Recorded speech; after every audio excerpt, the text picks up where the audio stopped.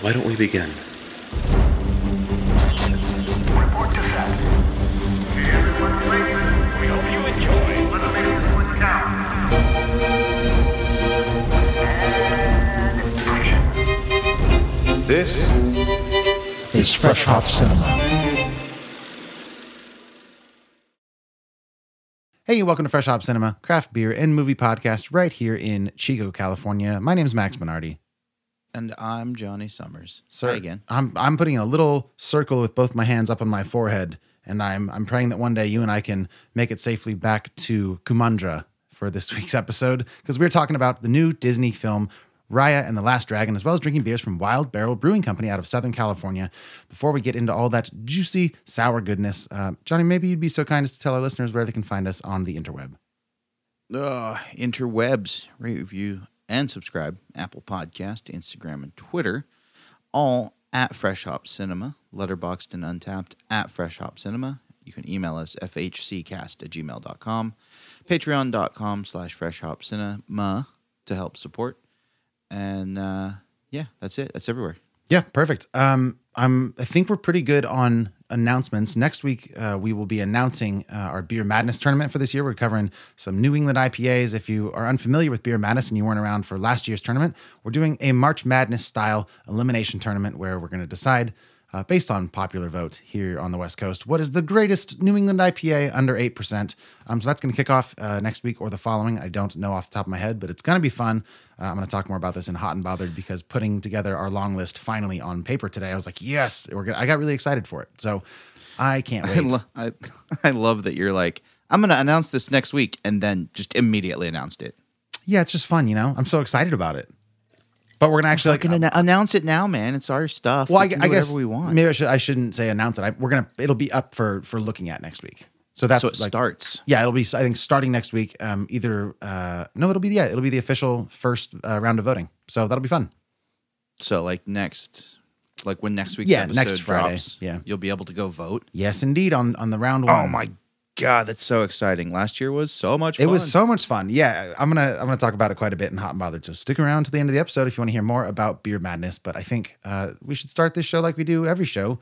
Maybe a little bit about this brewery, and then I'd love to dive into a beer. Let's do it. Wild Barrel Brewing Company. They're brand new to me. I just walked into Spike's Bottle Shop today, and they had a whole shelf full of their single cans, and they had some wild-looking, crazy stuff. So figured I'd pick up a couple.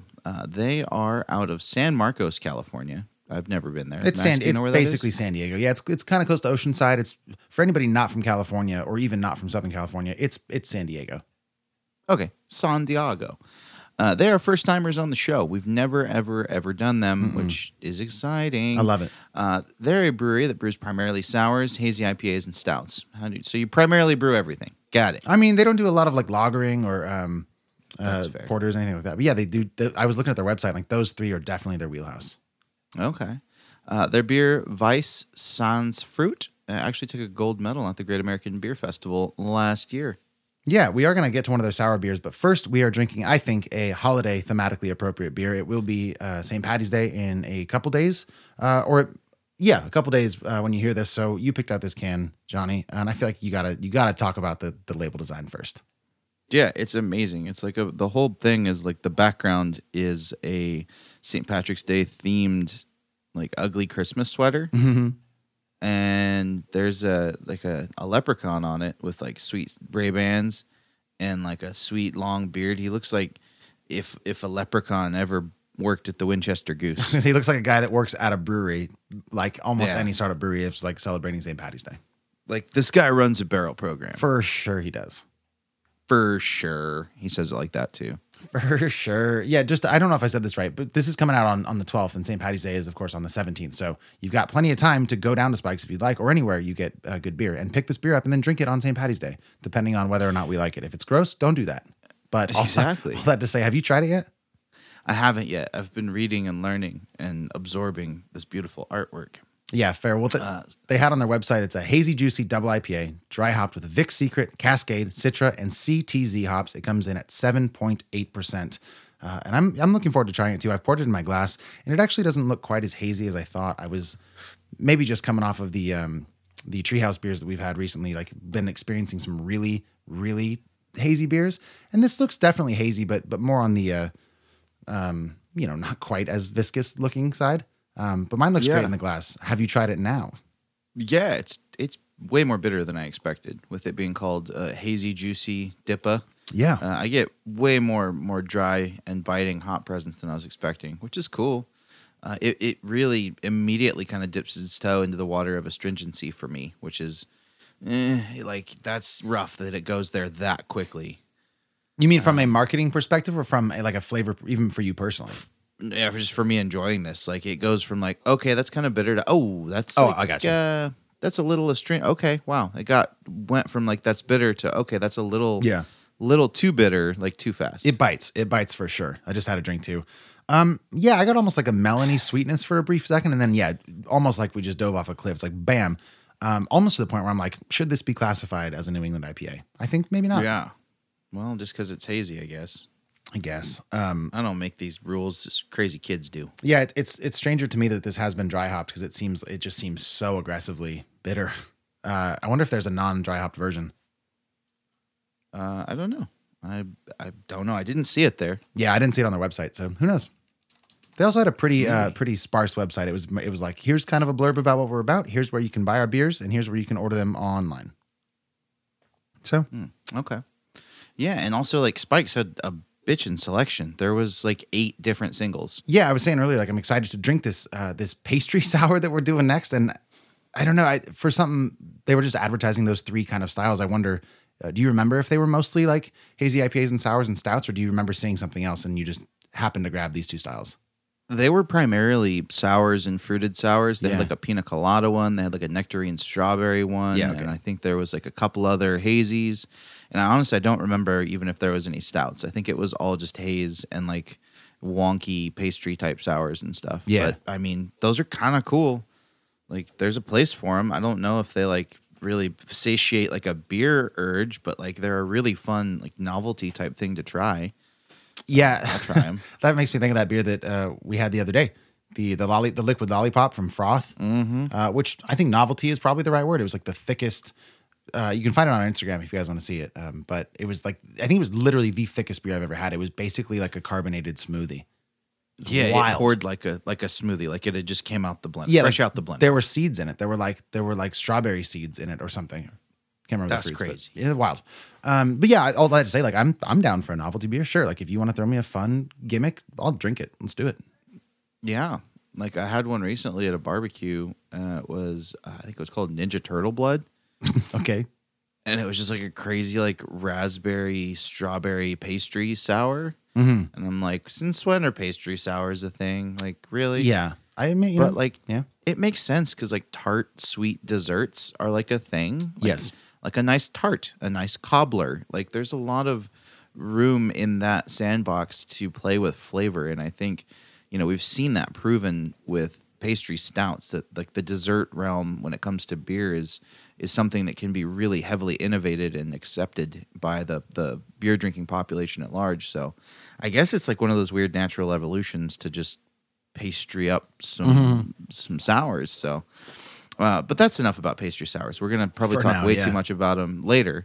Let's get back to this beer, this hazy, juicy double IPA. Is it hazy, Max? Is it juicy? It looks hazy. Doesn't taste incredibly juicy. No, like this is a pretty hop for. If we're gonna stick with it being a hazy, juicy New England IPA, it's the hoppiest one that I've maybe ever had. Yeah, that's like really aggressive. Yeah, if I would have blind tasted this, I'd be like, yeah, it's West Coast IPA for sure. And it's not subtle at 7.8% either. Like it's a pretty heavy, boozy feeling one too.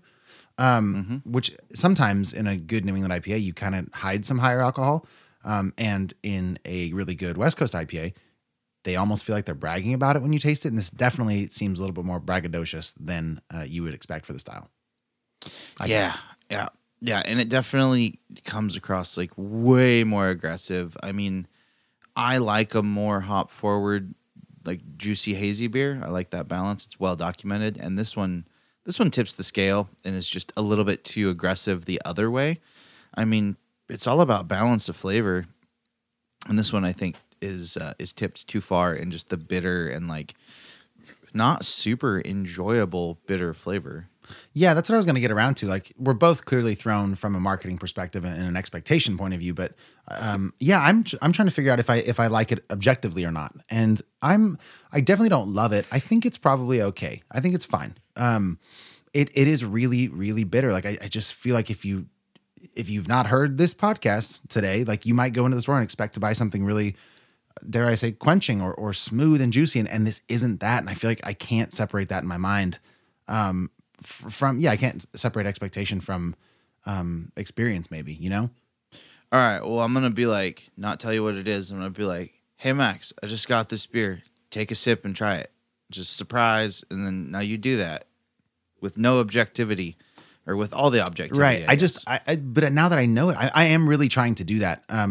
Let me just take one more sip. Will you? Would you do me that honor of allowing me? I'm going to indulge. Please consume. Cleanse thy palate, or at least coat it. Don't cleanse it. You want to coat it. Okay. There is some sweetness up front. It's hitting real back of the tongue for me, and it goes away pretty quickly. But if I'm making a case for the beer, it's that they do have 4 different types of hops. They're clearly trying to feature them and like make that a hoppy characteristic shine, I guess. But I do think it's just too overpowering. There's some of the sweetness is there. I think it's okay, you know? So yeah, if I took a sip blind, you gave it to me. Yeah, it's good enough.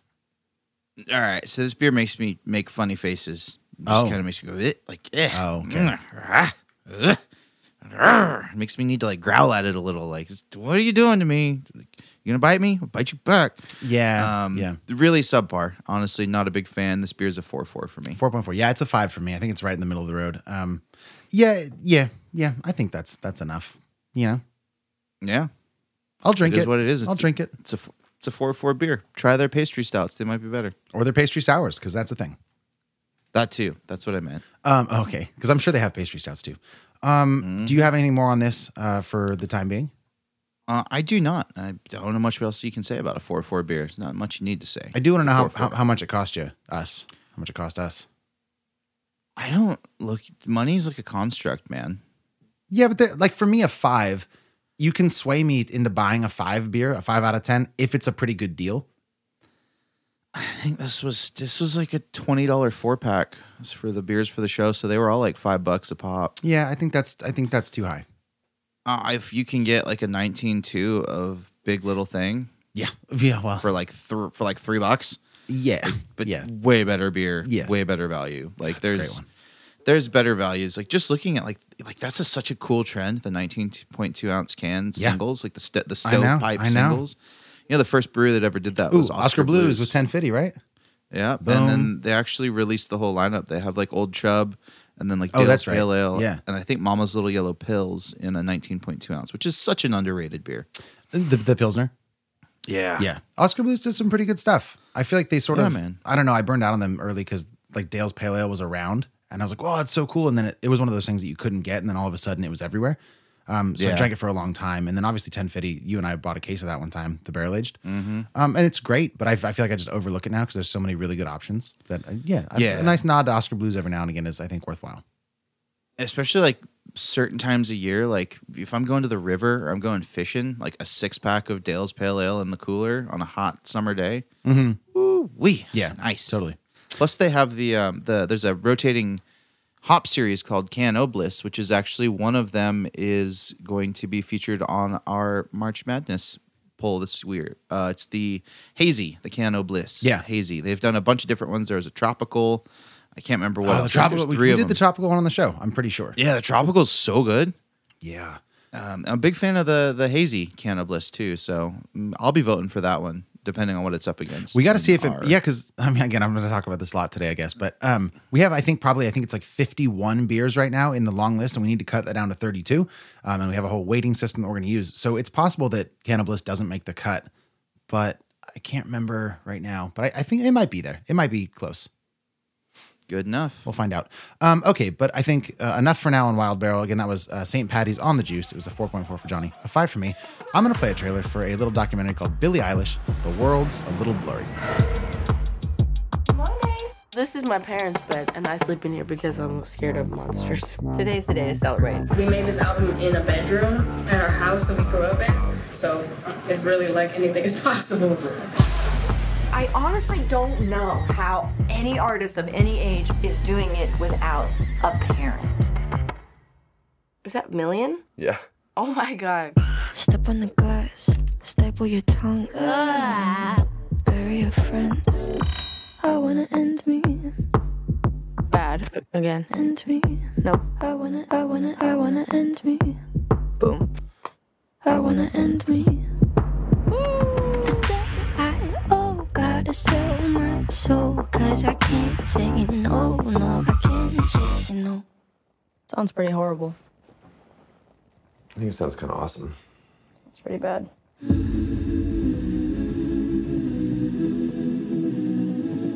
It is a horrible time to be a teenager. Kids are depressed. I look into the crowd and I see every single person in there is going through something. I could lie, say I like it like that, like it like that. And I have the same problem. I could lie, say I like it like that, like it like that. I was like, why don't I turn this into art instead of just living with it? Hey, you guys need to be okay, because y'all are the reason I'm okay, okay? Let me let you go. You have to have faith. You have to do your best. Live your best life. That's what else? I could lie, say I like it like that, like it like that. So that was a trailer for The World's a Little Blurry. Some Billie Eilish action. This is a documentary that has been on my radar for a while. They started started getting ads for it. Oh, I don't know, probably January. It dropped February 26th, I believe. And it is 2.5 hours long. Really long documentary. Didn't realize that when I started it, but I tell you what, I was here for every minute of the 2.5 hours. I will give you a brief synopsis. You can guess, but taking a deeply personal look at the extraordinary teenager, Billie Eilish, and following her journey on the road, on stage, and at home with her family as the writing and recording of her debut album changes her life. This was released, like I said, February 26th this year, directed by R.J. Cutler, distributed by Neon, and it was produced by R.J. Cutler, Chelsea Dodson, Anthony Saylor, Trevor Smith, and Michael Ann. Never heard of any of them. Michelle Ann. Is it? I think so. I'm bad at reading. It's fine. It could be I a don't French think Michelle's- person, and it might be Michael in English. I don't think Michelle's going to listen. Damn it. If you're listening, Michelle, tweet us. Yeah. So anyways, yeah, it was a very deep dive. I went into this already being a fan. I've kind of been a fan of hers since the first time I heard the first single off of the album, that it kind of chronicles her recording. Was it Bad Guy? Essentially, what's that? Was Bad Guy kind of her first big one? One of them. The first single was actually, oh God, what was it called? I think is it When We All Fall Asleep, Where Do We Go? That's the hook. Yeah, that's. I think that's what it's called. We have computers in front of us. I can look that up. Yeah, I'm pretty sure that's what it's called.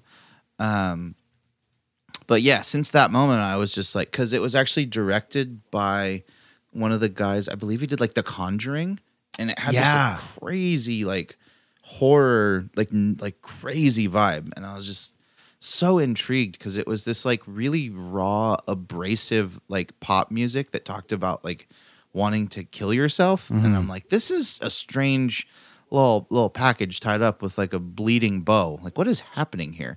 It was definitely my speed from the beginning. So I went into this being a fan, but the documentary looked at, she had a medium, let's say, amount of fame going into this. She was actually touring around for one album that was not very successful. Like, she wasn't signed to a major label. She had some like SoundCloud presence, but this film chronicles essentially her like recording the whole album that, spoiler alert, she won like 6 Grammys for. Yeah. And her brother won Producer of the Year for. And it has like actual footage of them tracking the actual tracks on this record, like in her brother's bedroom in their house. It's just so wild seeing how the album came to fruition, because it was definite. Like, he uses the same recording software that we're using right now, just on a Mac at home. Like, and then they won 6 Grammys. It was such a wild thing to see that from like A to B, or an A to Z even, maybe, I don't know. about how it changed her life and about how everything just went from 0 to 100 in like the space of 3 years. Yeah. And like she won all those Grammys at like 17, 18. It was just wild. A really fascinating look at her personal life. Very, very personal, very intimate. And I feel like this kind of sets the precedent for music documentaries going forward, and that this was fully in the age of the smartphone and the superstar. Like, there's not many superstars left, and they're all going to be recorded all the time going forward. So this was like the first well-produced, polished documentary using a ton of smartphone footage, like a ton of just super behind the scenes. Like, we live in the world where everyone's life is documented all the time. If you endorse or are on social media, and obviously if you're a celebrity, you kind of have to. So it definitely upped the quality of the behind the scenes feel. Like, it really felt like you were just following her along on this story. And I really enjoyed this, man. It had an intermission, which I thought was really cool at like the halfway point. Yeah, okay. They like big intermission came up on the screen and gave you a chance to pause it. I was like, that's kind of neat. That's a weird move. That's a weird move in a documentary. Right? It was. I was like, what are we doing like here? They built one into Hamilton when they put that on Disney Plus, and that kind of makes sense because it is like a Broadway production, or it was a live action thing. So like they probably did have an intermission, but putting one in a documentary seems weird to me. But I guess that makes sense because Billie Eilish is on paper pretty weird. I have two notes that I wanted to mention. One, you mentioned we record on Logic. That's what they recorded on as well. And when I updated my computer, I think I told you this. One of the reasons I did it is because Phineas, the producer, her brother, basically released the project file for Ocean Eyes, another one of her songs, and made it basically like a demo project in Logic. So you could, if anyone owns Logic, they can go into like the demo files, like start up a new project, click the demo, pull up the entire session the way that it was exported, and you can see how they put that song together, which is such a baller move. That's crazy. They just open sourced it? I didn't tell you this? No. Oh, yeah. It's wild. Like, you can break down it. He does this really cool thing, and there's a great episode, podcast plug here, of Song Exploder, where they break down, one of her songs, but talks about a lot of his sort of production techniques. It's really, really cool to get an inside look into the way that they use pretty accessible programs like the one, like you said, we're using, and do really neat things. That is like a whole bunch of cool sampling stuff. And like, I mean, I love the way that he puts together music, and also the way she writes music. And then circling back to her being weird or whatever, like, it is unconventional music. And I think it's so cool that in this weird internet age of like super polished stuff, and like there's filters on everything, and you can beautify yourself with the click of a button, Billie Eilish and Phineas are like, here's this really raw take on a song. And a lot of their music reflects that feeling. And it sounds like this documentary does too, which I think is such just a beautiful approach to making something that captures the vibe of what they create in the first place.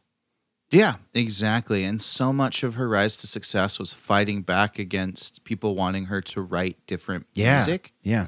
And like, I'm not happy all the time. Like, why am I going to sing about being happy all the time? That's fucking stupid. Like, and you know, with one of the most highly communicative 16-year-old people I've ever even seen, like, you should watch this documentary. Anyone should, not just you, but you, the listener, should watch this The collective you should watch this just to see the interaction she has with her family. Like, they're so open, and the level of communication is so high and healthy. It was like really cool to see. And like, I didn't get one like icky vibe from her parents. Like, they were always super encouraging, but like not using her for money. That's the like, best. Which is what you're always kind of afraid of when these like young stars just rise to superstardom. Like, are their parents just like show ponying them? And it seems like this whole thing is just her following through on her vision and just like making art. And if you don't go into it a Billie Eilish fan, I feel like it'd be very hard to not walk away from it really like endorsing her.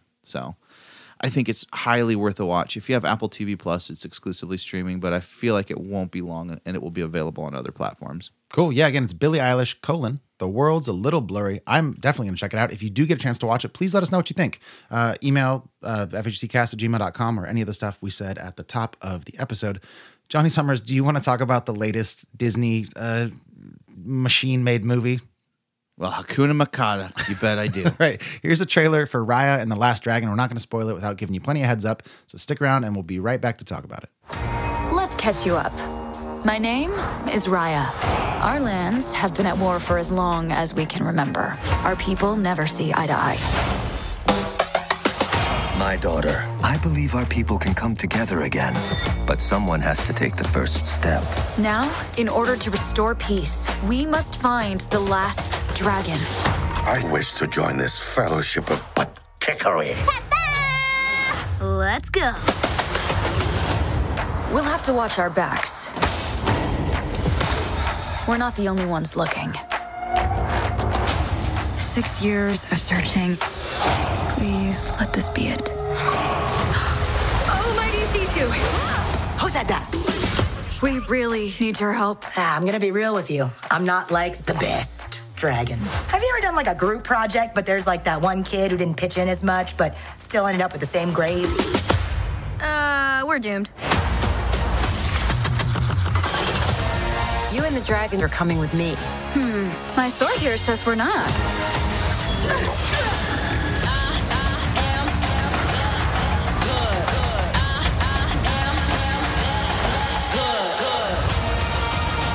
The world's broken. You can't trust anyone. Maybe it's broken because you don't trust anyone. You just have to take the first step.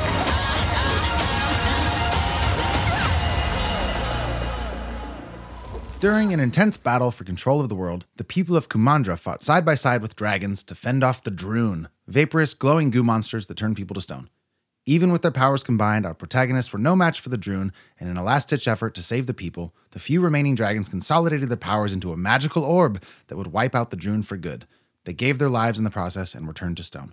Now, some 500 years later, the land and the people of Kumandra have split into warring factions. The leader of the Heart Tribe and protector of the magical dragon orb, Chief Benja, believes that unity can again be achieved, but during a failed diplomacy attempt, the orb is shattered and its pieces taken by the leaders of the tribes to the farthest reaches of the land. Now it's up to the Princess Raya to collect the shards and restore order to all of Kumandra. That's close, right? I feel like that's not giving too much away, but also kind of gives a vibe for what the movie's about. Yeah, totally. Johnny, this was on both of our lists. We've been kind of doing this weird balancing act where we're sort of closing the book on 2020 and opening it to a new chapter of 2021. And we were picking movies this week, and this was one that was available. We rented it for $30 on Disney Plus. It's got that premiere access sort of thing. It came out March 5th. Would you tell me who directed it and who voices the characters, please? Yeah, it was directed by Don Hall and Carlos Lopez Estrada. It has a very eclectic and awesome cast of Asian voice actors, we'll say, because I mean they're actors, but they're using their voices in this. So we had Kelly Marie Tran playing Raya. We just decided on Raya. Good God, get it together. Awkwafina as Sisu, which I loved. She was an amazing choice. We had Isaac Wang as Boone. Yeah, Captain Boone. Yeah, Gemma Chan as Namari. You had Daniel Day Kim as Raya's dad, Chief Benja. We had Benedict Wong as Tong. And we had Alan Tudyk as Tuk Tuk. I feel like I need to put Alan Tudyk in there. Tuk Tuk is Raya's sort of cute animal companion that we knew we were going to have in this movie. And he's doing perhaps the most nuanced performance since Vin Diesel playing Groot. Because the dude's, if you don't know who Alan Tudyk is, he's been in a lot of stuff. What comes to mind for me is like Steve Firefly. the Pirate in Dodgeball, or the sidekick of Heath Ledger in A Knight's Tale. What did you say? Oh, a Firefly.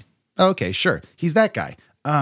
He's a very recognizable face, like Vin Diesel. But he's cast in this movie just to say grunts and like sounds. So I thought it was funny. I thought it was worth mentioning him. Yeah, that's hilarious. Anyone in the cast probably could have been that character. Yeah, 100%. Like they could have just hired an intern, or I don't even think hired an intern to go in the same sentence. They could have pulled an intern into the room and be like, make sounds. Great. Yeah. Get out of here. Like I said, it came to Disney Plus on March 5th. It runs an hour and 47 minutes, which feels a little bit long to me. I thought it was going to be a bit shorter. Could have been a tight 90. Yeah. Anyways, we can get into this in a minute, but I just, as usual, sir, want to know your sort of initial thoughts and if you had any expectations going in. Well, okay. Raya and the Last Dragon. It was a fun time. I really enjoyed it once I leaned into the fact that there was not going to be a lot of nuance. No. There was no thinly veiled anything in this movie. It was splayed before you immediately for what it is, the whole point and the whole idea of Kumandra and this utopia. It's like it's Chekhov's Kumandra. You know that everything's going to come to peace at some point. We just started saying Hakuna Kumandra. Yeah, sure. That's great. Like we just have to introduce catchphrase here. So, this then becomes about not where it's going, but how it gets there. And I feel like it got there in kind of a fun and actually a little bit different way. It fell into some similar molds of your character quest, like RPG for children type vibe, where you're collecting, very Willow-esque. It's the second time Willow's come up in my life in the last 2 days. Yeah. But very Willow-esque, very like high fantasy. Gather a squad, very Lord of the Rings, obviously. Well, where you're compiling a fellowship to achieve a goal that included a gem. So I mean, okay, all right, that's fair. Okay, it definitely checked some boxes as far as like the buddy squad goal based film. I thought it had a lot of nuance in that the stakes were pretty high. Yeah. Whereas like people were just turning to stone like crazy. Like it was a little bit shocking the first time someone turned to stone because I was not quite expecting the stakes to be this high in a Disney movie. Like no one was getting dismembered in Moana. Wait a minute. Now you keep talking. I got so many notes. We got to talk about this. Keep going. Yeah. So I enjoyed that aspect of it. I really liked, it had cute sidekicks. It had fun fight scenes. I loved the animation. I thought it was really pretty to look at. Really cool creatures in it. And we won't say too much other than there was some really cool dragon magic in it. Yeah. Because it's called The Last Dragon. Do you mean conceptually the magic was cool or the way that the animation, the way they kind of executed it? Conceptually, because I think the actual things that they were doing weren't necessarily unique or original, but I think one in particular that involved like walking on rain was really neat. Yeah. That's the one that stuck out to me. But by and large, it wasn't anything that hadn't been done. There was just some fun execution. Visually well executed, too. It allowed itself to fall into a really pretty color palette and just really brightened up the whole feel of the movie. I thought that was really nice. So, I mean, overall, it's a fun time. Like I said, nothing thinly veiled, though. This movie really shows its target audience within the first 10 or 15 minutes, and it's people that are, I would say between 6 and 13. That'd be my guess. Like, and it's very specific. Like, it has that feel. Like, it's being spoon-fed. Yes. It's very, very follow these breadcrumbs. Here's the story. Here's what's happening. And, you have to acknowledge this is a film for children before we judge it against film in general. Like, this is not made for us. I guess, yeah. But the problem is that Disney has set the bar so high for making movies that are entertaining for children that are also entertaining for adults. Yeah. That to have one that's strictly marketed and for children feels disappointing because we've gotten Moana. We've gotten all these. That's the one that comes to mind. Like, even Shark Tale. Yeah. Shark Tale had tons of adult humor and like, was that Pixar? I don't know. No, it's not Pixar. It would have come up in our top 5 on Patreon. Okay. Yeah. So, I mean, Disney set the bar pretty high with that. So, it just feels a little underwhelming to have this movie be so juvenile, like, completely. Well, it might be DreamWorks, though. It might be DreamWorks. I didn't look it up, but maybe. I think it might be. Yeah. But we all know that Disney has done better things, let's say. So, yeah. I didn't love it. I didn't hate it. I thought it was very simple. And if you just lean into it, like, being kind of a fun, silly goose time, then this movie was absolutely fine. And that's my take, man. What did you think? Yeah, I mean, it's not an original story, dude. Like it is in every way the Disney formula, right? Like, yeah. Literal princess has sort of tragedy strikes and has to sort of overcome the odds and meets fun people along the way, overcomes certain things, and then learns a lesson by the end, and everybody wins, kind of thing. And like you're saying, you do know that immediately. Like, there's so much exposition here. There's like the full. Actually, it actually did remind me of Moana in this way too, because it is. They do this cutaway in the beginning that reminded me so much of like, boom, here's a different style of animation that lets you know that we're talking about the past, and here's basically the last 500 years in a 90-second montage. Mm-hmm. And that's fine. Like, I'm willing to do that for a while, but it happens a couple of times, and like I can only hear like the Droon and the orbs and the power of the dragons and Kumandra, hands on the head, over and over and over and over and over. It's like, I get it. you know, and I don't want to be like, I don't want to be a detractor of this movie because again, it's not for me. So if I put my shoes in maybe, or my feet in the shoes of somebody 6 to 13, I don't want to do that. But if I was like a parent of those kids, like this would be a fun kids movie to watch because some of that animation is gorgeous for sure. But like the fight scenes, even some like the nods to anime is really great. Like those are really fun, engaging things to watch. I just think the story kind of sucks. Voice acting was great enough. Awkwafina's great as Sisu.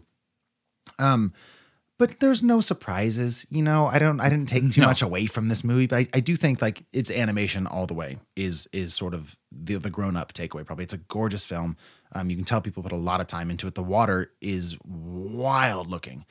I do think there was something wrong. Like maybe they spent too much time working on the water because some of the ways that people spoke, like the way the mouths moved, was like too pristine or something. Like it didn't line up perfectly. It was very strange, especially early on in the movie. Yeah, it really threw me off immediately that there was no accents. Oh, I didn't bother me.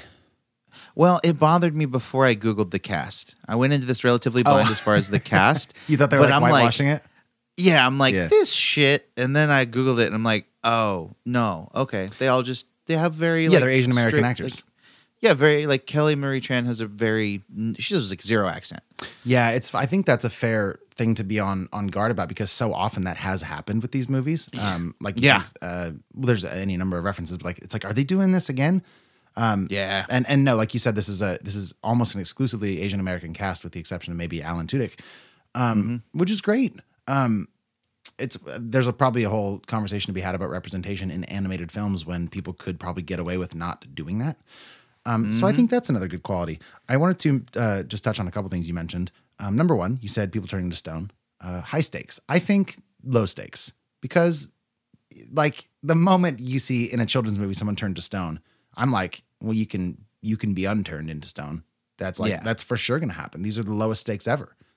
That's fair. It was just kind of shocking at first. It was shocking. I think that effect was pretty cool too because it was almost like it was a cross between like a Medusa turning to stone and also like a Thanos making people turn to dust where like you have a moment where you're realizing you're being dead. Yeah. And then like you can see that like spoilers maybe, but that you can see that on the characters' faces when that happens, like fucking turn to stone. Here we go. Oh, still turning. Okay. And now I'm gone. So that, I mean, emotionally that was pretty visceral, but like you're going in knowing like they're gonna not be stoned for too long. Yeah. I don't think this is spoiler either, but I had a problem in it. I started nitpicking pretty early on because of like the exposition and the rules that were laid out. I'm like, all right, if you're going to give me the rules, I'm going to come back with why your rules don't make sense because that's how my brain works. But early on when this sort of thing goes down with this orb, when it's stolen, like nobody's in there guarding it. You know, like, it's just chilling. Chief Benja invites all of these tribes that have on paper been their enemies for a long time. Like you don't have one guard in this open, like volcano looking sort of thing where people can just come through the top. Like nothing. That was wild to me. No, it's fine. I didn't get that. There's a lot of things early on where like, I don't know if that makes sense, but I guess we got to go with it. And that kind of stuff really drives me nuts personally. Yeah. The immediate suspension of disbelief, like 3 minutes into the movie, you're like, all right, I guess we're just going with this. Yeah. The other thing that I wanted to touch on is sort of the character assembling thing throughout the movie. Because like you said, this is a very sort of MacGuffin-driven movie. Like you got to get every shard and all the different factions, and we're going to get these quick little cuts to like what everybody is, and like these are the people in the spine, and they're big and angry, and then like these are the people in the tail. Whatever, it's fine. But we do sort of pick up stragglers along the way, and I want to say there's like 1, 2 to 4, depending on how you count that group. 5, maybe 6. There's like 6 companions. And there's so many that you never really get a chance to know them or really fall in love with them. Though that said, I know in my gut that you really love that con artist baby. And you obviously love the con baby. And you really love the thing she rides. But, and I think if you would have had 1 or 2 of those and really work on those character bonds, that would have been great. But there's so many characters thrown at you. It's just like, one probably couldn't have kept up if they had built them out to be more complex, but 2 didn't care to, you know? There's just so many for me. I was like, I get it. Like, I don't even think you need these characters to support the sort of overarching theme of like unity and trusting people. Like, I don't know. Maybe you did, but it didn't work for me. I just wish they would have sort of, like parsed it out a little bit, maybe cut off some time. They needed one from every tribe. Did they? Yeah. It was a literal, I mean, there's nothing subtle about this movie. It's getting all the broken pieces and putting them back together. Yeah, no, I agree. That's what they were going for. I'm saying, did they from like a filmmaking perspective? I don't think I think I still would have gotten the message because we would have had these interactions with the people. People could stay behind, and then you don't have people like Benedict Wong's character Tong, who's like the big hulking sort of behemoth fella. Like he's just everybody has these throwaway lines, and Awkwafina's dragon Sisu is particularly guilty of this. There's like so many attempted comic relief lines that she kind of peppers in, and like none of them worked for me. I don't know, man. It was rough. So I guess I didn't like it. I guess that's what I'm saying. I thought it was fun to watch. Like it was very fun to look at. Not fun to watch. Fun to look at. But I didn't like it. I won't watch it again. There's nothing here. So no, it's pretty forgettable. Pretty forgettable. I'm also pretty pissed that this is the second time we've spent $30 to buy a movie on Disney that was bad. The last one being Mulan. Oh yeah, we didn't do that on the show, but you did that just for fun. I didn't do it for fun. I'm sure that can't be right. I think somebody. Shit, maybe I did. Fun's not the right word. We never research. Yeah. Okay. I do want to spoil some stuff from Raya and the Last Dragon. Do you have anything else you want to talk about before we spoil it? No, I don't think so. It wasn't a very complicated movie. Okay, well, give me a rating out of 10. 6.2. 6.2 out of 10? Probably. It's incredibly high. I mean, for a like in the realm of Disney and animated movies, it's fine. Okay, well, I'm going to look like a real asshole. I'm giving it a 3. Oh, wait, that feels so low now. But no, I think it's a 3. You know, it has nothing that I watch movies for. Like I will never go to watch a movie because of the effects in a live action. So I don't think I'm going to extend that weird olive branch just because it's a kid's movie that is animated. So no, it's a 3. No, thank you, sir. I've got a soft spot for movies that kind of feel like RPGs and are kind of like high fantasy. Like it's cool. This might be the first movie like this some kids see, and this could be like a gateway drug to really cool books and really cool movies. And yes, I liked the idea of it. I like the idea of it too. Yeah, I like the idea of our first beer, but I'm not grading it on its ideas. I'm getting like what it tasted like. Yeah, and for me, it's a 6.2. All right, for me, it's 3. If you'd like to rent it again, it's right now $29.99. I would say, and I think you would too, man. Maybe wait and then catch it when it comes to another streaming service. Well, it's gonna be. I read about the Disney premiere. It's gonna be on there, and in like 3 months or something, it'll just go on regular Disney Plus. Okay, yeah, that sounds about right. So we totally could have just waited and covered this in 3 months, but we want to be cutting edge. Yeah, when more people see it, that would have been the move. But whatever, we're doing it now, which makes me happy that we don't have to do it later. So if for some reason you still want to see it after I just sort of tried to tear it apart, do it because we're about to spoil it. And if you don't care about spoilers, stick around because we're gonna talk about some stuff. Danger zone. Danger zone. Danger zone. Danger zone. Danger zone. Danger zone. All right, spoilers inbound. Raya and the Last Dragon. Some of the stuff was fun. I want to talk about kind of the adventure from geographically from the tail to the fang. Yeah. Some of the fights were cool. Like there's fights along the way. Some of them very fun. I think that Raya's dad's sort of chain whip sword thing, pretty neat. And I think the combat scenes in particular between Raya and Namaari are good. I enjoyed those. Yeah. I feel like I wanted to kick off the danger zone by saying something positive. Did you have any fight scenes or adventure scenes or anything that really stuck out as like the best parts of this movie?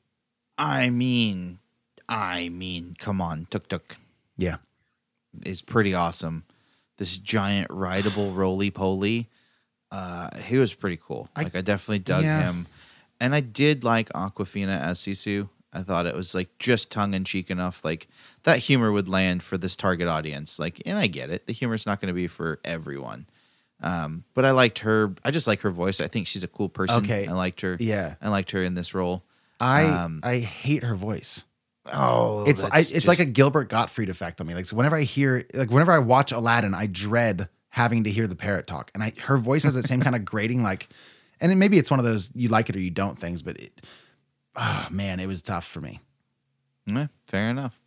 But yeah, I dug the fight scenes. Those were really the most redeeming part. It felt like a lot of homage to some like old kung fu films and like almost like some homages to like some Mortal Kombat adjacent stuff with like the chain I whip know. sword. Really had like a Scorpion vibe. Yeah. And she's wearing like a Raiden hat. And I know these are all just pieces like the hat is like an Asian That's a thing, yeah. But the way she wore it and the way she just kind of had a Raiden vibe. I mean, but there were also like these really Mortal Kombat-y sort of face-off sections or segments or shots where you're just like ankles down. You're like, I'm stepping into the combat zone. Like she drops her chainsaw. It's like, that makes me think of Mortal Kombat. Totally. So I get it. Like very Mortal Kombat-y. Big flaw, no fatalities. What the hell? I did find myself like, is that thing going to go through somebody's chest? Maybe. Yeah. But they could obviously redo not. this, Yeah. like a fan cut and like make it rated R. It'd be pretty gnarly. The Zack Snyder cut. Yeah. Did you ever watch that? No, it's coming. Oh, it's not out yet? Okay. Okay. The 18th of this month. Mark your calendar. You actually Next probably will. Thursday. Yeah, okay. I'm giving this movie the credit it's due. We talked about it last week. It was Justice League Zack Snyder cut. In case anybody hasn't heard that episode. Okay. Okay. I didn't like Tuk Tuk really. Like he was fine, but I expected to have that animal sidekick, and he did nothing cool. Like outside of the construct of what that character does in these templates. I mean, that's fair. I'm just over it, I guess. Like, I don't know. Maybe we're spoiled. Like we just did Disney Pixar's Soul. Great movie. A lot to say. New things. Great animation. Had a message. And I mean, I don't know. It had a message, of course. And it's like trust strangers, which I don't know. I fall more in the Raya camp on this. Like, I don't think you should just go trusting people all the time. Like sometimes people are just going to shaft you. So maybe a healthy balance between Raya and Sisu is kind of the way to land, but it's not what this movie says. The metaphor is to trust everyone's inherent goodness as a human, man. And maybe that's why this is a kid's movie and not an adult movie, because adults are just like, that's not true. I don't think anymore. Yeah, the adults are like, well, that's never going to work. Like, how many conversations do you think happen between parents and kids after this movie where the parents are like, hey, good movie, but maybe don't totally trust them, you know? Yeah, that's not how it's going to work, right? Like, especially if you're telling to your kid, like, I don't have kids, but I'd be like, y'all need to watch out for the world. I'm pretty sure I would say that to my kids. Maybe not in that exact sentence, but there are bad guys out there, and look out because they're coming. Well, I mean, yeah, this because they weren't always enemies, and this movie's approaching it with the poetic ideal that people are inherently good, which can be more often than not disastrous. Yeah, I mean, we live in a divided world. It's part of the human condition. Like, when racism exists in between tribes in Africa that are killing each other, it's like maybe we're just destined to be divided. Maybe there's something inside of humans that is very tribal that we just haven't like evolved past yet. So I get that they were going for like a poetic utopia, like a Zen place of everyone being at peace and coexistence, but put that up against the real world, you're going to be disappointed 100% of the time because that's just not the world we live in. So I like the striving. Great. Yeah, it's a great thing. It's a great sentiment. But also like maybe we don't need to advertise it like in children's movies because it's like setting expectations like not where that's not good. The flip side of that argument is that if enough kids see this movie, children being the future, maybe enough young adults will start to believe that they should be trustworthy towards other people. If enough people do it, sort of like a herd immunity, a trust immunity, if you will. And then the world gets better. That's kind of maybe the optimistic side of that coin. But that is also to say this movie didn't really do well in its opening weekend. A lot of people did not see this movie. So, well, to be fair, it's behind 2 paywalls, and it costs us more to rent it to watch at home than it would have to go to the movies and see a matinee. So, popcorn. If you buy popcorn, but just to actually watch it, like $30 is a lot of money to rent a movie at home. And I don't know. I think it's the most I've spent for anything. I think the most other than this, it's usually like there's been a few $20 movies, but it's spendy. So it's not entirely surprising. Yeah. I mean, how many lawns would you have to mow as the child trying to watch this movie? A lot, probably. A lot, and, yeah, anything like how long is it going to be before there's going to be 3 paywalls? What are you referring to? You using a Disney Plus subscription and then the rental? I guess that's true, huh? They should have given us a discount for having the subscription. Yeah, you have to pay $5 or $7 a month just to have Disney Plus, just to have the option to pay more money. But you can rent this movie with. Can you not rent it without the Disney Plus? Nope. So this movie, yeah, that sucks. It's literally behind 2 paywalls, just like ESPN, which is, Disney owns ESPN. A sports channel. You buy ESPN Plus and you have this monthly subscription, and that gives you the right to pay $70 to buy a pay-per-view. If they would just trust us to pay them, they could just give us a subscription, and then we could all be in our own Kumandra together. Yeah. I'm just wondering how long it's going to be before there's like a third paywall, or there's just like so many streaming companies, you package them all together and we just have cable again. And then we literally plug in the coax cable into the back of our brains and just get glued to our thing, and we pay $1,000 a month and we just sit and watch everything. Unlimited entertainment. God. I don't know. I'm good on this movie, I think, is what I'm trying to say. Wow, this got fucking I don't know. dark. Like, we're not interested in talking about this movie, so we're just talking about the structure of our society. Yeah. And, the general sort of fuckedness of everything. So I'm happy to move on if you are. I'm just about out of beer. So I think if you're okay with it, dude, we put Raya and the Last Dragon to bed. Maybe take a break. What do you think? Yeah, I can't talk about the decline of man in Western civilization anymore. I'll just freak out. So please, can I have more beer, sir? We'll be right back.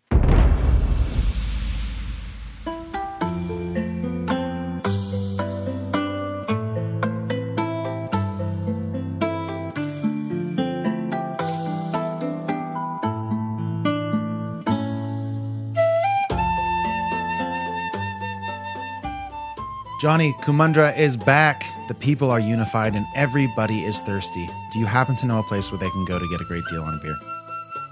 Yes, it's the Tail of the Dragon on East 20th Street, underneath the Fang of Tong Fong Lo. I'm talking about the legend of the Handlebar. That's right, my friend. The Handlebar has a happy hour from 2 to 6, 7 days a week, $1 off all those great crafty, drafty beers. So raise your glass, raise your hands up over your head, make a circle, bow to your friends, celebrate Kumandra, celebrate craft beer. That's the Handlebar right here in Chico. Happy hour, 7 days a week, 2 to 6 p.m. They're located at 2070 East 20th Street. Go check them out.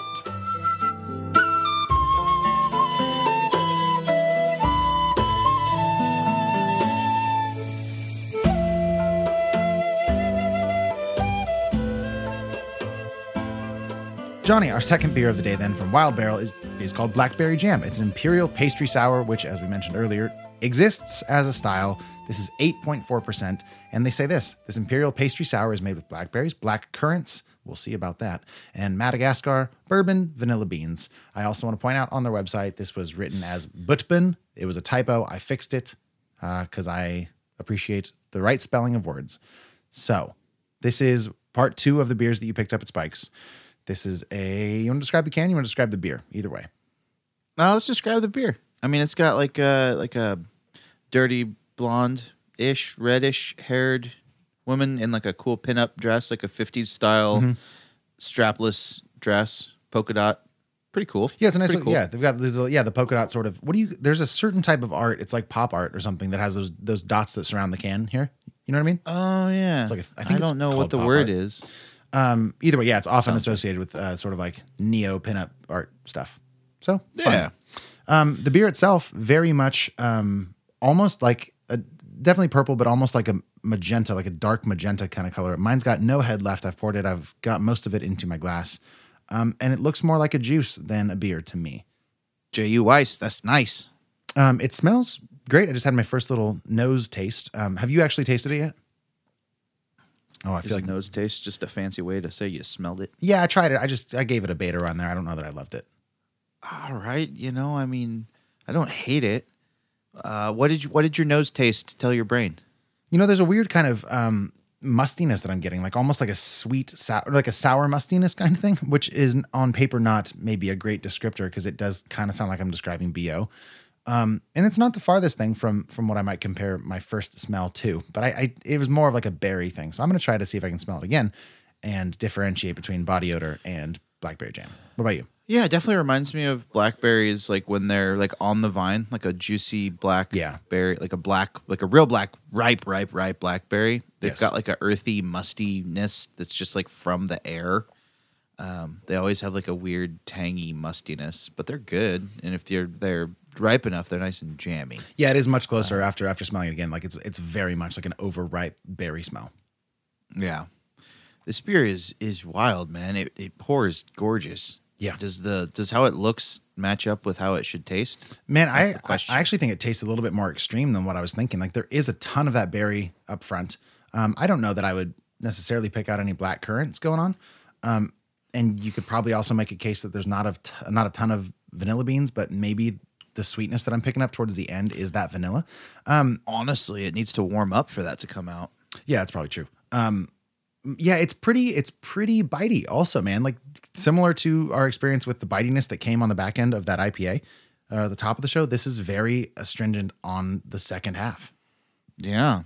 Like they make beers that have teeth. Yeah, and I have to assume that as we drink this a little bit more, your predilection for sort of heartburn central is going to become a little bit more egregious. And I even think mine is too a little bit. Like even on that first drink, it felt very, very acidic. Yeah, first drink, I was like, oh, I need to chop up a line of Tums and snort it immediately. Yeah, like it's very aggressive in the acidity department. Yeah, this is for sure a heartburn bomb. Mm-hmm. Good flavor though. So, good, well, let's just talk about that. Yeah. It's labeled as blackberry jam, and it's a pastry sour. So we're not supposed to be getting blackberries. We're supposed to be getting like a blackberry cobbler or literally blackberry jam, maybe like blackberry jam on toast. Are you getting a jammy vibe at all, or is this just all tart blackberries and sour? I think I could probably be swayed into being convinced that I was tasting more of a pastry kind of vibe. But off instinct, no, like this is much more along the lines of something from like Almanac. Like a straight up sour beer. Yeah. It's not round enough, like it's too pointy. It's so pointy. It's bristly. It's like a spiny tumbleweed that's rolling at my ankle. Yeah, I guess the only thing that is keeping it from being totally sharp is that it is kind of a big round mouthfeel, but everything else is just like, or maybe not even mouthfeel, but like the body is just really like, it's pretty viscous and heavy. And that kind of almost tricks my mouth into thinking like, oh yeah, this is a smooth drinking beer, but it's definitely not. It's like Madagascar bourbon vanilla in particular is like, I don't think so. That's not coming through nearly enough. No, and it's too sour. It's straight up too sour. A pastry sour is supposed to be sweet. Pastry implies this is going to be like sweet forward with sour second.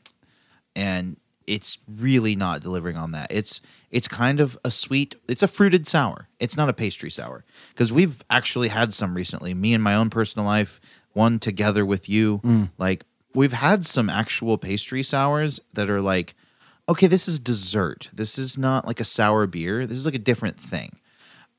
So as weird as it is, I think I have a bar that's been set for pastry sours that this is not living up to. I never thought that would happen, but hey, here we are. We're living in pastry 2021, baby. Sour, crazy, crazy times, and I've got a bar that's been set for pastry sours, and this, I feel, falls shy of it. It's an excellent fruited sour. Yep. I will say that. Yep. I feel robbed entirely of a jammy experience, and I love jammy fruited anything. You give me like a Rosie's strawberry wheat from Six Rivers, like a jammy strawberry ale. Yep. I'm all about that. I love jammy notes in beer when done right. And for me, I can't say this is done right. I can't say it's even existing. I'm getting zero jam, zero sweetness out of the blackberries. It's just all sour blackberries. So for me, not as advertised at all. And like, I'm honestly pretty cold on this beer. I would have picked one of their other sours if I knew that all I was going to be getting was the fruit and sour. So super disappointed in this beer right now. I'm glad you brought that up because that's the direction I was going to go too. Because in the first beer, again, I didn't love it. 4.4 for you, 5 for me. We both thought that it was marketed wrong, and our expectations were not what we got. And here, same scenario, not the right expectation set. But I actually dig this quite a bit. I think it's really good. But it is definitely not a sweet pastry sour. Man, I'm so used to saying pastry stout that I can't get my brain to latch on the sour. Yeah, but I like it, man. Like it's maybe not the most layered beer I've ever had, but I think it serves a purpose at 8.5 or 8.4%. Like, it's big enough, and again, it's a pint can. So, and I've only had maybe like 3 ounces. Like, there's a chance that this is going to get pretty old, flavor wise, but for the time being, I like what I'm drinking. And I do think that it's not correct from the way they advertised it, but I enjoy it. Yeah, I don't. Is there anything that you are digging about it, or is it a pretty, like, I'm sensing a pretty low number coming out of your mouth in the next minute or two? Yeah, man. Like, it's just, it's not even like an above average fruited sour, and I wanted so much more sweetness out of this. A pastry sour is desserty, and this is like chewing on Shock Tarts. It's not sweet. It's all sour. Like, I was led astray. I want some pastry in this sour. I feel like I ordered a tequila and just got ice and sweet and sour mix. In a second, I'm going to ask you probably for some references to other pastry sours, because I don't know that I can come up with any off the top of my mind, so I'll ask you that. But yeah, I think I'm inclined to agree. Like, it's Shock Tart really struck home for me. Like, there is like a chalky tartness that happens towards the end of it. Like, it leaves my teeth feeling the same way that drinking like a Coca-Cola does, which is to say, like, it's got this weird sort of not film, but like a almost like a sandpapery kind of layer over my teeth, and that happens with sours, and not all of them, but some that are extra sour. Yeah, it hits a little bit differently. But anyways, as I was saying, pastry sours. Do we have examples that I've had, but certainly ones that you've had, maybe? Well, I just had, what is it, Ninja Turtle Blood? That's right. I don't remember if I mentioned that on air. Yeah, you did. Yeah. That one I had. Even the what was that, like Eternal Smooches or whatever that we had from Fieldwork? Yeah. Yeah. With the vanilla. I mean, there was so much more vanilla present in that. That was an Imperial Sour Blonde Ale too, and I think it was 9%. But yeah, like right? No, not that one. It was the Moxa Sour. Oh. Yeah. You gave me one, and it had kisses on it. It has something to do with kisses or smooches or something. Oh, then maybe I was just at Moxa and Fieldwork like in the same weekend, so that's probably what I'm thinking of. It still probably was that sour blonde. Yeah, but I mean, it had so much vanilla and like a nice warm sweetness that kind of balanced out the tartness, and like so that, and then I mean, obviously what the hell was that one called? The Lollipop, when we just posted. Yeah. Liquid Lollipop? Yeah, was that really a sour beer? Like, I can't remember if that was classified as a sour, but it might have been from Froth Brewing. Yeah. I guess, what else would it be? I guess like I don't know. That was unlike anything I've ever had.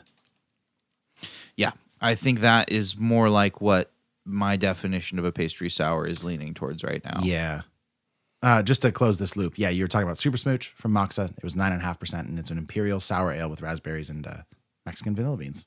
Great beer. Yeah, and the vanilla was so present. Yeah. It was very nice.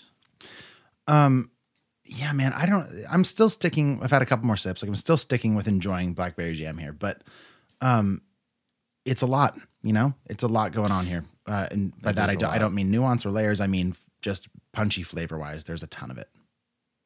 Yep.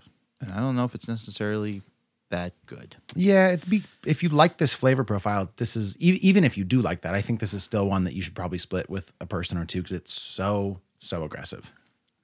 Yeah. And as it warms up, you do get a little bit more of the vanilla. Mm-hmm. It's reminding me of like chewed up sour jelly beans. You got a lot of like chewed up by somebody else, and then you only get the chewed experience? Yeah, like saliva has been introduced. Okay, well, I don't know that I can relate to that one off the top of my head. But sure. Yeah, this really is just fine. It's not hitting me in the right place. I mainly expectations were just not met. Like, didn't live up, and also just for what it is objectively as a fruited sour, I feel like it's literally fine. It's a 3.8. Yeah, I just had another drink. It is coming around as it warms up. I just tried to take one for the team and take a big gulp of it, which has left my mouth pretty watery. But my goal was to get a little bit less in my glass, stick it in the palm of my hand, and see if over the next minute or two, oh my gosh, excuse me, it does sort of open up a little bit, and some of those sour edges kind of round off. So I'm not going to give it a rating just yet. But you say 3.8? Yeah. Okay. My God, I think I probably drank like 2.5, 3 ounces, but it set off some alarms in my mouth, and it's like sending all of my saliva soldiers to be like, quench the fire is what my mouth is doing. Now, didn't we get another pastry sour recently that we need to try? I believe the one that... Yes. Because we divvied up some Treehouse beers, and that one... What was it? Like a passion fruit pastry sour? So the one that we have been talking about sporadically today is the one that we posted on Instagram, which is the liquid lollipop, which is that had passion fruit or dragon fruit. Remind me. The liquid lollipop was dragon fruit, pineapple, And banana. and strawberry. Banana. You're correct. So we did get another one, and it was called like I want or love puree or something like that. And it could be what you're describing. It might have those adjuncts, but I can't remember off the top of my head. And as I did a quick Google search, I don't think it's actually called that, but I know puree is in the name. So I don't know, like, I'm sure we'll post about it on social media, but I'm guessing that'll be a little bit more desserty as well. Mm-hmm. And it's funny, man. I just Googled pastry stouts or pastry. I don't. If anyone's listening, take a shot every time we say that and you'll have a great night or a terrible day, depending on how you live your life. Yeah. But there's like a barrel aged pastry sour from California Wild Ales out of San Diego. Mm-hmm. It's like a blueberry pancake pastry sour. Why does that ring a bell? I don't know. We've never done that, have we? No. But it looks good. Like some of these have been really interesting. Yeah, like there's probably a place where this can be, not a place physically, but like a sweet spot where this can be done right. But I do think you have to lean into the pastry aspect of it. You do. You know? You have to give into the sweetness and like, yeah, I like the vanilla aspect of it. But yeah, it definitely needs to be more dessert. Yeah, I think there's probably like, I don't have the scale in front of me, but I think someone should make it. Like the more assertive a particular flavor that you're bragging about on your label is, the more you can lean into it. And what I mean by that is like for a beer like Double Stack from Great Notion, which is a maple. Is it a barrel aged maple stout or just a maple stout? The first one was just regular, like a stout, but they actually made a barrel aged version that was super expensive and hard to get. Okay, well, then I mean Double the regular Stack one. Double Stack is just a regular old beer. Yeah, when I think maple, I do not think subtle flavor that I might pick up if I really focus. I think maple. Let's do it. Mm-hmm. And I think if you make a maple adjunct beer, like as the consumer, I'm like, sure, like punch me in the face with maple, you know? Mm-hmm. And I think there's a similar thing when it comes to the branding of beer. So if you're saying imperial, pastry, sour, I need all of that in spades. And that's fine. Like, there's no need to be subtle about the pastry aspect. And I think maybe they were trying to be subtle with it, but it just came off as a sour with blackberry jam here. Exactly. It just comes off as a sour. You can't shy away from the pastry. Like, we're here for the sweetness. Yeah. Now, if I wanted a sour, I would have bought a sour. Yeah. What do you think about like the slushy beer movement, which is very similar, very, very similar to the pastry sours? I haven't had any. I haven't either, but I've seen them all over the place. They're fucking beautiful. They are beautiful. Like the colors Yep. that they're getting are crazy. Yeah, the curmudgeon in me is like, come on, don't we have enough? Isn't there enough going on? Like, do we need to do this? There's a person we follow on Instagram, and if I had thought to look it up, I would have given them a shout out, but I suppose it's kind of a negative. They do mostly like these slushy style sours, and then they always put them in like a frosty, fresh out of the freezer, like Teku glass or something. Okay. Which, I don't know, it's the only sort of person I keep up to date with on slushy beers, but it kind of gives me the impression like the colder the better, which is also the marketing strategy for Coors Light. And it makes me think that I don't necessarily want to let those beers do what I'm doing to this beer, which is warming up in my glass for a couple minutes.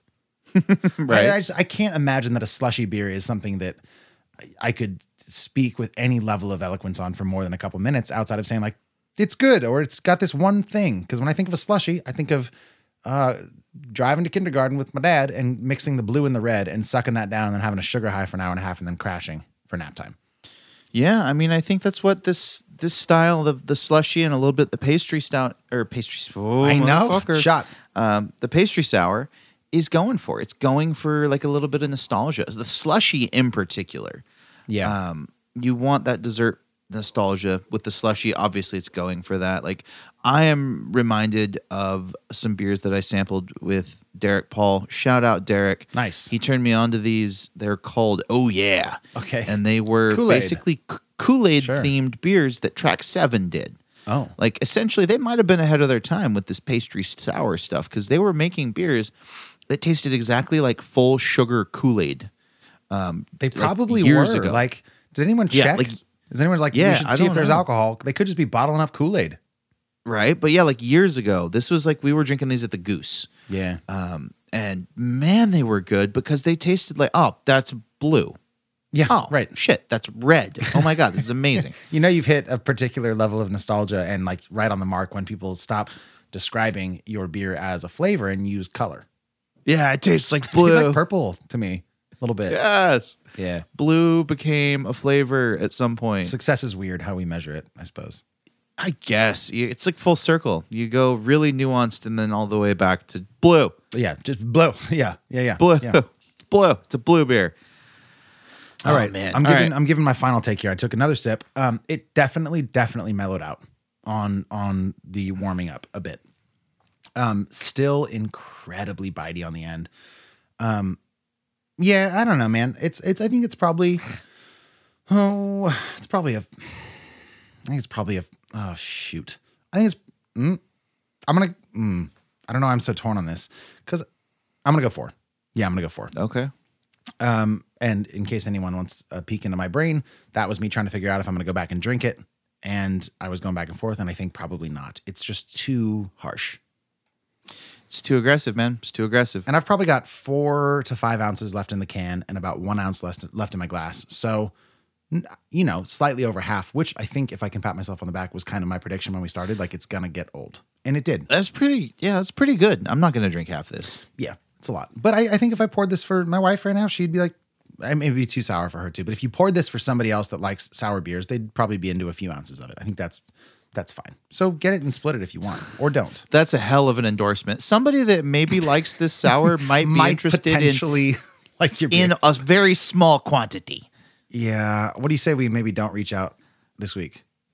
Nah, I'm good. I think we did the hard work. We went and bought these beers and tried them, so you guys don't have to.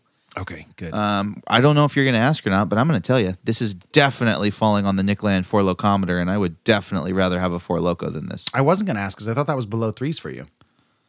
Well, rules are meant to be broken, baby. Not when you make them yourself. Especially when you make them yourselves. I have no standards for myself. Obviously. No me can hold me back. No, not even me. I can't even keep myself in line. I am a fucking disaster. Okay, so wait, but you are sticking with 3.8? Yeah, 3.8. Give me like a fruit punch 4 Loco, and like I'll be good, man. And some ice and a straw. I'm so much better off than drinking this. Yeah, I mean, I disagree with you on that one, obviously, but fair enough, man. Yeah, to each his own. But this would give me heartburn so bad it would probably make me throw up. And then just think about throwing this beer up and then think about how much you'd rather drink a 4 Loco. No, my problem with that is like 4 Loco also gives you heartburn. I know that because you've told me you're not going to, out of solidarity, drink a 4 Loco with me because it gives you heartburn. Well, that's because I got you those sour ones. Yes. The sour ones. I know, they're awful. Dude. The regular 4 Locos, slightly less. Also, maybe we take a brief moment here to pat ourselves on the back because that hasn't come up in a while. Like we've both been on it. Like we've seen the movies. We've got the beers. We haven't had to drink a 4 Loco on the show in quite a while.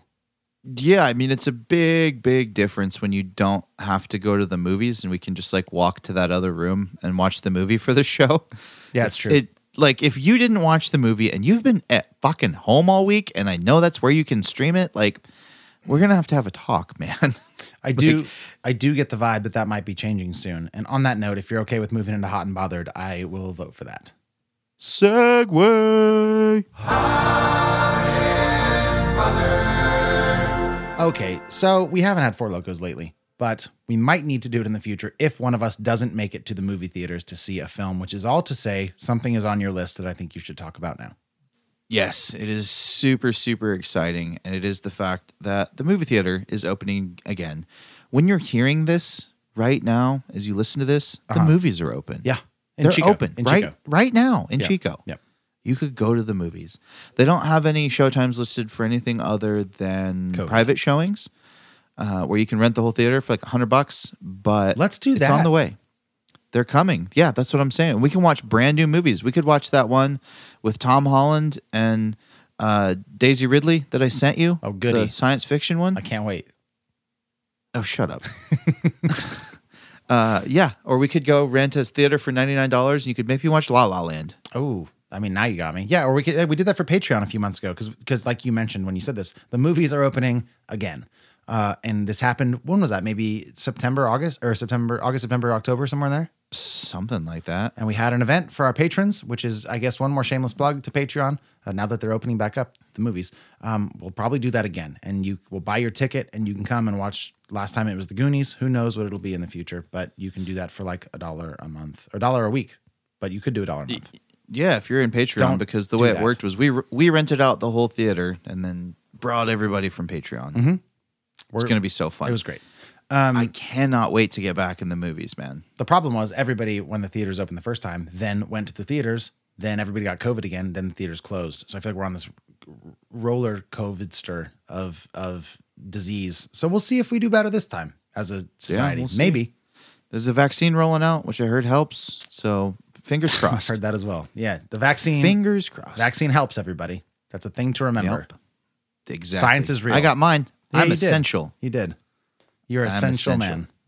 Damn right. You know what else is essential is the other thing on my list. It's having some really good, silly goose fun times with your friends. And I was able to do that with you. I don't know if you call getting slaughtered a good time. But okay. You know, I've got issues, man. What happened? Beat me again, Daddy Max. What? Tell him what happened. Yeah, so we had a friend of the show, young Brian McAllister, into town for the weekend, and we were able to hook up with one Max and Gianna Minardi. And in NASCAR, they refer to like a squad of race cars under the same owner as like Harvick Team Racing, things like that. Okay. And I'm just going to say that we got handled pretty soundly by Team Minardi in the Mario Kart realm. But we played online, had a bunch of fun, drank some drinks, talked some trash, had a little like live on the phone like conference call with everyone playing. It was the 5 of us total. It was a really good time over the internet, man. It was so fun to just play games with you and laugh and drink some beers and obviously have it be completely showcased how much I need to practice at Mario Kart. I mean, I was having a good day. I thought I'd gotten a lot better. You were in rare form. I was. You were out to like just kill the moon or something. You were flying for space. I was moving, yeah. And Gianna typically whoops my ass at Mario Kart. Mm-hmm. And I just crushed. I don't know if I crushed her, but I beat her that night, I think. At least in one of those races. No, you were like, after you got a few drinks in you, like middle of the play sesh, it was like, you were dominating. She was like, I can't. I remember at one point she said, I can't believe how far ahead of me you are. I know. It was wild. It was the perfect storm for, I don't know what my day was like before that. But yeah, it was this, I had replaced the speakers in my van, so I was feeling good. Hell yeah. So whatever happened, man, it was the right situation for you to just dominate. But, you know, it's not whether you win or lose. It's if you have fun. I mean, winning is obviously the goal, and I'm still upset that I didn't. Yeah. But that's the loser thing to say is it's all about having fun. Who cares who wins? That's not. I would have had way more fun if I was kicking all your asses. Yeah. But either way, it was a really good time to hang out. We haven't gotten to hang out much in the last year, except for this show, and this is kind of our second job. So it's really nice to just cultivate some memories of why we became friends and did this in the first place, and getting to hang out and play video games. Fair. And be kids again, man. Kids with alcohol. That's all I am. Yeah, that's a good way to put it. Yep. What's got you hot and or bothered and or aroused? Yeah, we'll go with hot this week. I feel like I got some bothered last week, so I'm going to focus on the hot. And that is a sort of a two-part to this story, but a couple days ago, I want to say like by the time people hear this, maybe a week ago, I was going to pick up Mexican food, and I bumped into a friend that I hadn't seen. It's a friend of mine named Sam, and she's a lovely musician. She's a singer, and we've sang a few things together. We played a few shows. She's in a couple of videos that I put on YouTube. I hadn't seen her in a really long time, so we caught up. And she recommended to me a show on Netflix that immediately after I left the Mexican food restaurant, I forgot the name of. And then a couple days later, a friend of the show / co-podcaster named Erica, she's the co-host of the Brew Roots podcast, a fantastic show, also available to listen to if you'd like Brew Roots. She reached out to our show on Instagram and was like, hey, do you guys ever cover anime? And I was like, not usually. I think like we covered that movie, Your Name, back in, I couldn't remember. Is it 2016 or 2017? Do you remember? Yeah, sure. One of those. And then she said, have you ever watched, and it was the thing that Sam had said, was Full Metal Alchemist on Netflix? And I said no. And she gave this very glimmering endorsement of the show, as did Sam a few days previous. And I was just so stoked that I remembered the name of the thing that I watched it last night. And I watched about 2 episodes. There's 1 season, but there happens to be like 52 or 3 episodes that are like 22-ish minutes long, TV half hours. And I'm not like, I don't know a ton about anime. Like I've never really sought it out or anything, but I did watch 2 episodes, maybe 3. I think it was 2. And I went from being relatively uninterested in the first maybe 15 minutes to not quite hooked, but really intrigued by the end of the second. Nice. Have you heard of Full Metal Alchemist or seen it? Oh, yes. I've heard of it many times. I've watched a couple episodes here and there. I haven't taken the time to get into it, but it's pretty dope from what I've seen. People love it. Like it's a thing. Like I've only heard of it again from like these 2 people, but when I looked it up, I noticed like a few of my friends had watched it and like everybody was like, it's amazing. I love it. It's the best thing ever. It's incredible. And in the first 2 episodes, it's these 2 brothers that are alchemists.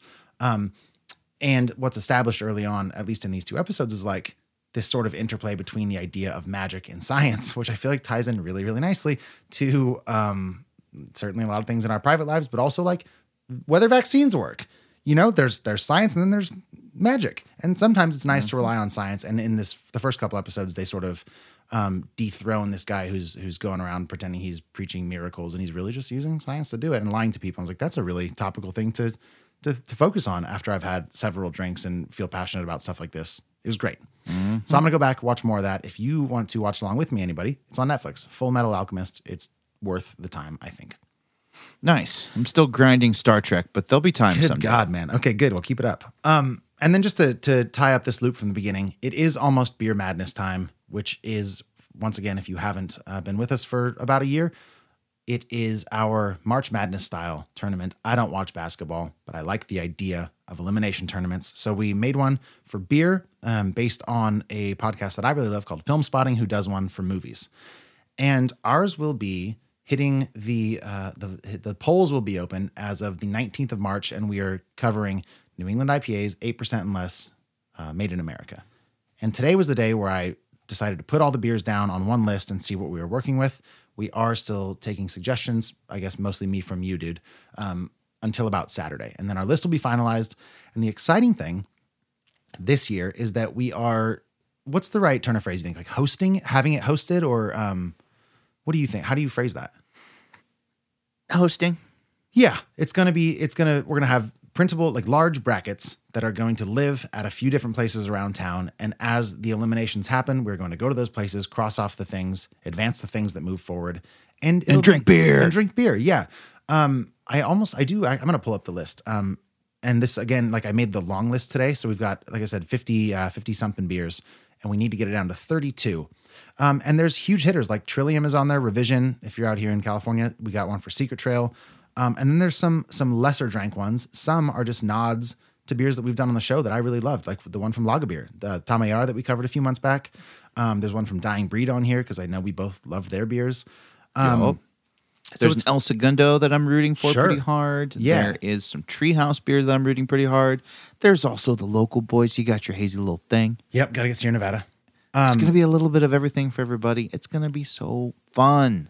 Yeah, and I think the way to keep up with that, obviously, is to follow us on social media and stuff, but all of the voting will take place on our website. So as of the 19th, you can check back at freshhopcinema.com and you can vote and make your voice heard. It was really fun. Last year, Fall River took it with Hexagenia. We were doing West Coast IPAs, I think 9% or less.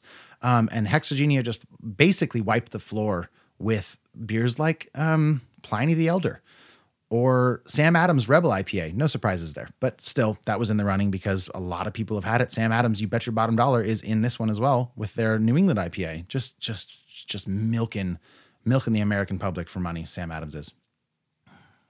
I have nipples, Max. Can you milk me? So anyways, I'm stoked. Today when I was putting together this list, I was just like, man, I'm really excited for this. Like it's a ton of work putting it together, I think. Or at least it was last year. Hopefully the learning curve will be slightly less steep this year since we've done it once, but it was worth it. Plus you were trying to hold down a career last year.